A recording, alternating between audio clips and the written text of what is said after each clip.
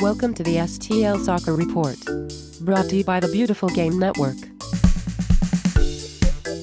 Okay, I'm at Westport Social with Jeremy Allenbaugh. He was nice enough to meet me before the event started. Jeremy, how you doing today? I'm doing all right. I asked you on the way up here that I was like, is this going to be the beginning of you can relax now, or is it the beginning of craziness? Where are we at here? It's a little bit of both. Yeah. You're going to relax for a minute, and then the craziness starts. So we actually hit the ground running pretty hard this morning with some things. We'll be back after it tomorrow and got some more stuff to do. And then, we got a little bit of a holiday break, but it's a busy time for all of us with, everything that we have in front of us.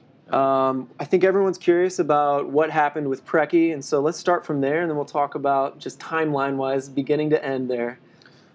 Yeah, so we've been having conversations since the end of the season just about where things are headed, and where I think sometimes people overlook that a coach has to think about where he wants to go and what he wants to be a part of as well.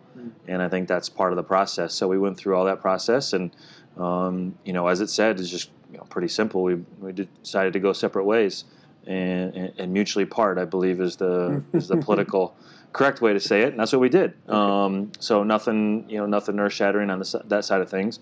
But I think on the flip side is, Anthony is someone that he wanted to be here, and I think he went through a process at the end of the season himself. Yeah. He's been in Orlando City in that organization as a player, as an assistant coach, and as a head coach. With the USL team, and where does he want to be, and what does he want to do? So it matched up. The timing was right, and here we are. Yeah, coming from MLS2 squad, reserve squad for Orlando City, that's his only real coaching experience. I did read he was a player coach, right? Before that, I think the biggest thing people are going to ask is, they didn't make the playoffs last year either. So what is the thinking there as far as bringing in a guy like that? Yeah, I think it's about the person that we're getting. So I think if you look at his history and what he's been a part of, so he was a player that was in different clubs and such throughout England and in the different leagues over there, which then gives him an invaluable amount of experience, as a player, things that he liked, that he experienced with managers, things that he said, if I become a manager, I'm not going to do that, which is just as valuable.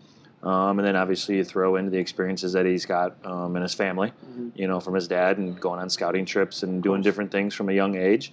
And then he comes over and takes a chance to come to the States, and he plays for Orlando City, and wins a championship with them, wins a couple regular season titles with them.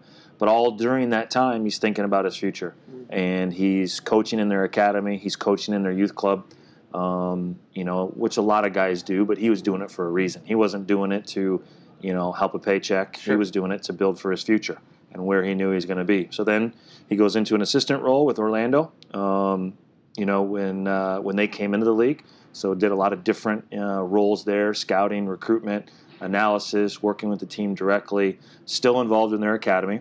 And then he gets the opportunity to go to their USL team. And then he takes them to the playoffs in year one, which is not an easy thing to do in year one as an expansion team.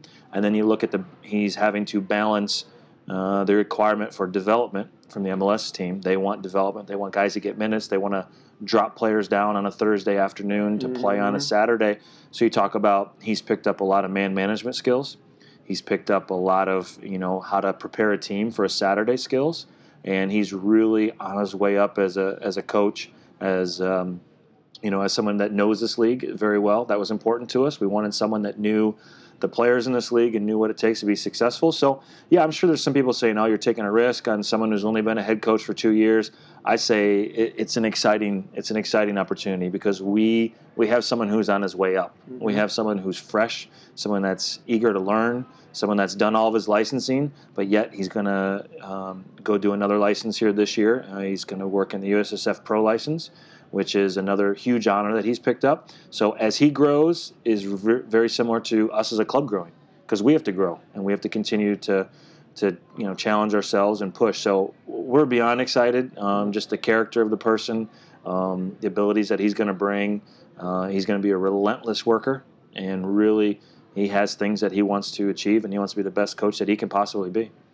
Yeah, and ticked a few boxes. I heard, there. I like the fact that he's worked with young people.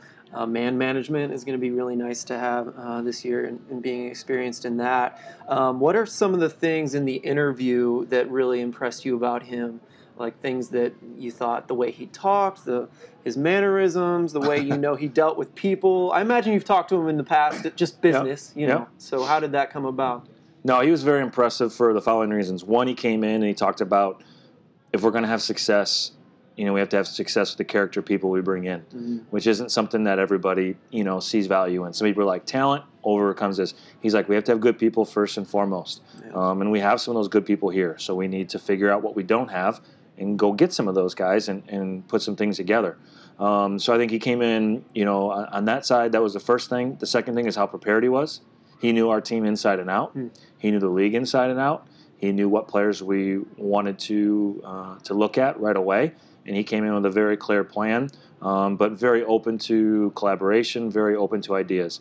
And then I think when he sat down with Jim and Tom and Pat and myself, I think we really got a good picture of this is somebody who's going somewhere, and while he's not using St. Louis as a stepping stone, we're going to be a very important part of his growth, and I think he values that and understands that as well. And we can help him along, and he can help us along. And I think those would be the 2 or 3 things that really stuck out to me. Yeah, and you mentioned players, so I guess he has a list already. It sounds like of players that he wouldn't mind keeping. I imagine we may not want to restart. We may want to restart. Is there a way we're leaning at this point? No, there's a common ground. There's going to be a little bit of a middle ground there. I think the one thing with Anthony is he's adaptable. He's adaptable to how he wants his teams to play. He has a set, as every coach does. He has a set way. But I think if he sees maybe 5-6 games coming in to the season that he needs to tweak a few things because maybe this area is better than he thought it was, and this area doesn't quite have as much as he thought it was, he's willing to tweak that for the betterment of the club and the betterment of the players to get to the end result. And I think that's so he comes in with a set way of doing things, but he's adaptable. So, we'll get into those player things here soon enough. I know everybody's dying to know, right. and trust me, my house is dying to know who's coming back too, and who's coming in. But we're excited about where we are. Yeah, and just to finish up, because I'm going to repeat some of this with Pat, so we don't want too much overlap, but talking about all the people that we could have, that have been rumored to be talked about. There's a lot of empty spots out there in USL world, even 1 or 2 in MLS, and so some big names were thrown out there as far as Dos Santos and Nielsen. Again, what made you choose him above some other guys who have a little more experience? And you may have answered this already, but no. And look, we're going to have to answer this for a while. I don't know if you want to even confirm those names being true. Those were Twitter rumors. But yeah. A lot of names have been thrown around. Yeah, for sure. Look, for me, the biggest thing is where he's going. Sure. And that's huge. And that's not to say that anybody else isn't going somewhere in a good spot either. But I just feel really comfortable with his hunger, with his energy, with his, like I said, relentless. He's going to be relentless in his approach and how we're going to go about things, and just where he wants to be and where he wants to go. He just, he didn't come in here and talk about playoffs. He didn't come here and talk about championships. He came in here and talk about, if he can be the best coach that he can be, and he can make these players as individuals the best players that they can be as individuals, because then the team is going to be the best it can be. And I think there's true value into that. And he wants to win. That was one of the things, at Orlando, his duty was a little different. Yeah. He had to develop and win when he could. And he wants to win first, but he is also going to know how to develop, and that's something for us as a club is important. Because whether it's an Austin Ledbetter who's out of college and is a pro with us, we think we can keep making Austin better. Whether that's Aiden Stanley or Jack Mayer or Seth Steibel, that we think we can keep making better for wherever their future is. Maybe it's a college route they've chosen. Maybe it's a pro route. There's going to be another Josh Sargent someday that is not going to go to residency because there is no more residency. Yeah. So maybe he's good enough to play for us at 15, 16.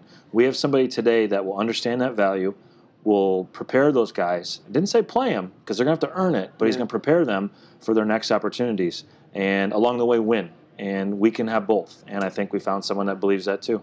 Yeah, and I mean, the U.S. development system is putting faith in guys like Pulis to develop those guys up, and yourself as well, of course. Last question, you kind of touched on it. I think with Preki, there was a lot of expectation, and even though you guys did try to temper it, even Preki himself tried to temper it. Can you talk about expectation this year versus last year, and the pressure that's being put on, a star coach, you could say, versus someone who is working his way up still? Anthony's going to put pressure on himself every day, and he's going to put pressure on his staff every day, and he's going to put pressure on his players every day. But I think the biggest benchmark for us is, can we be more consistent? One of the things that turned our head was this year when I think Orlando City was like 10, 12, 14 games unbeaten streak. Yes. If we would have had that, where would we have been at the end of the year? So that's a big, to me, consistency is a big thing. And if we're consistent, all those other things we can talk about later will be there. But we have to be consistent first, and I think he'll bring that. All right. Thanks again, John. I appreciate it.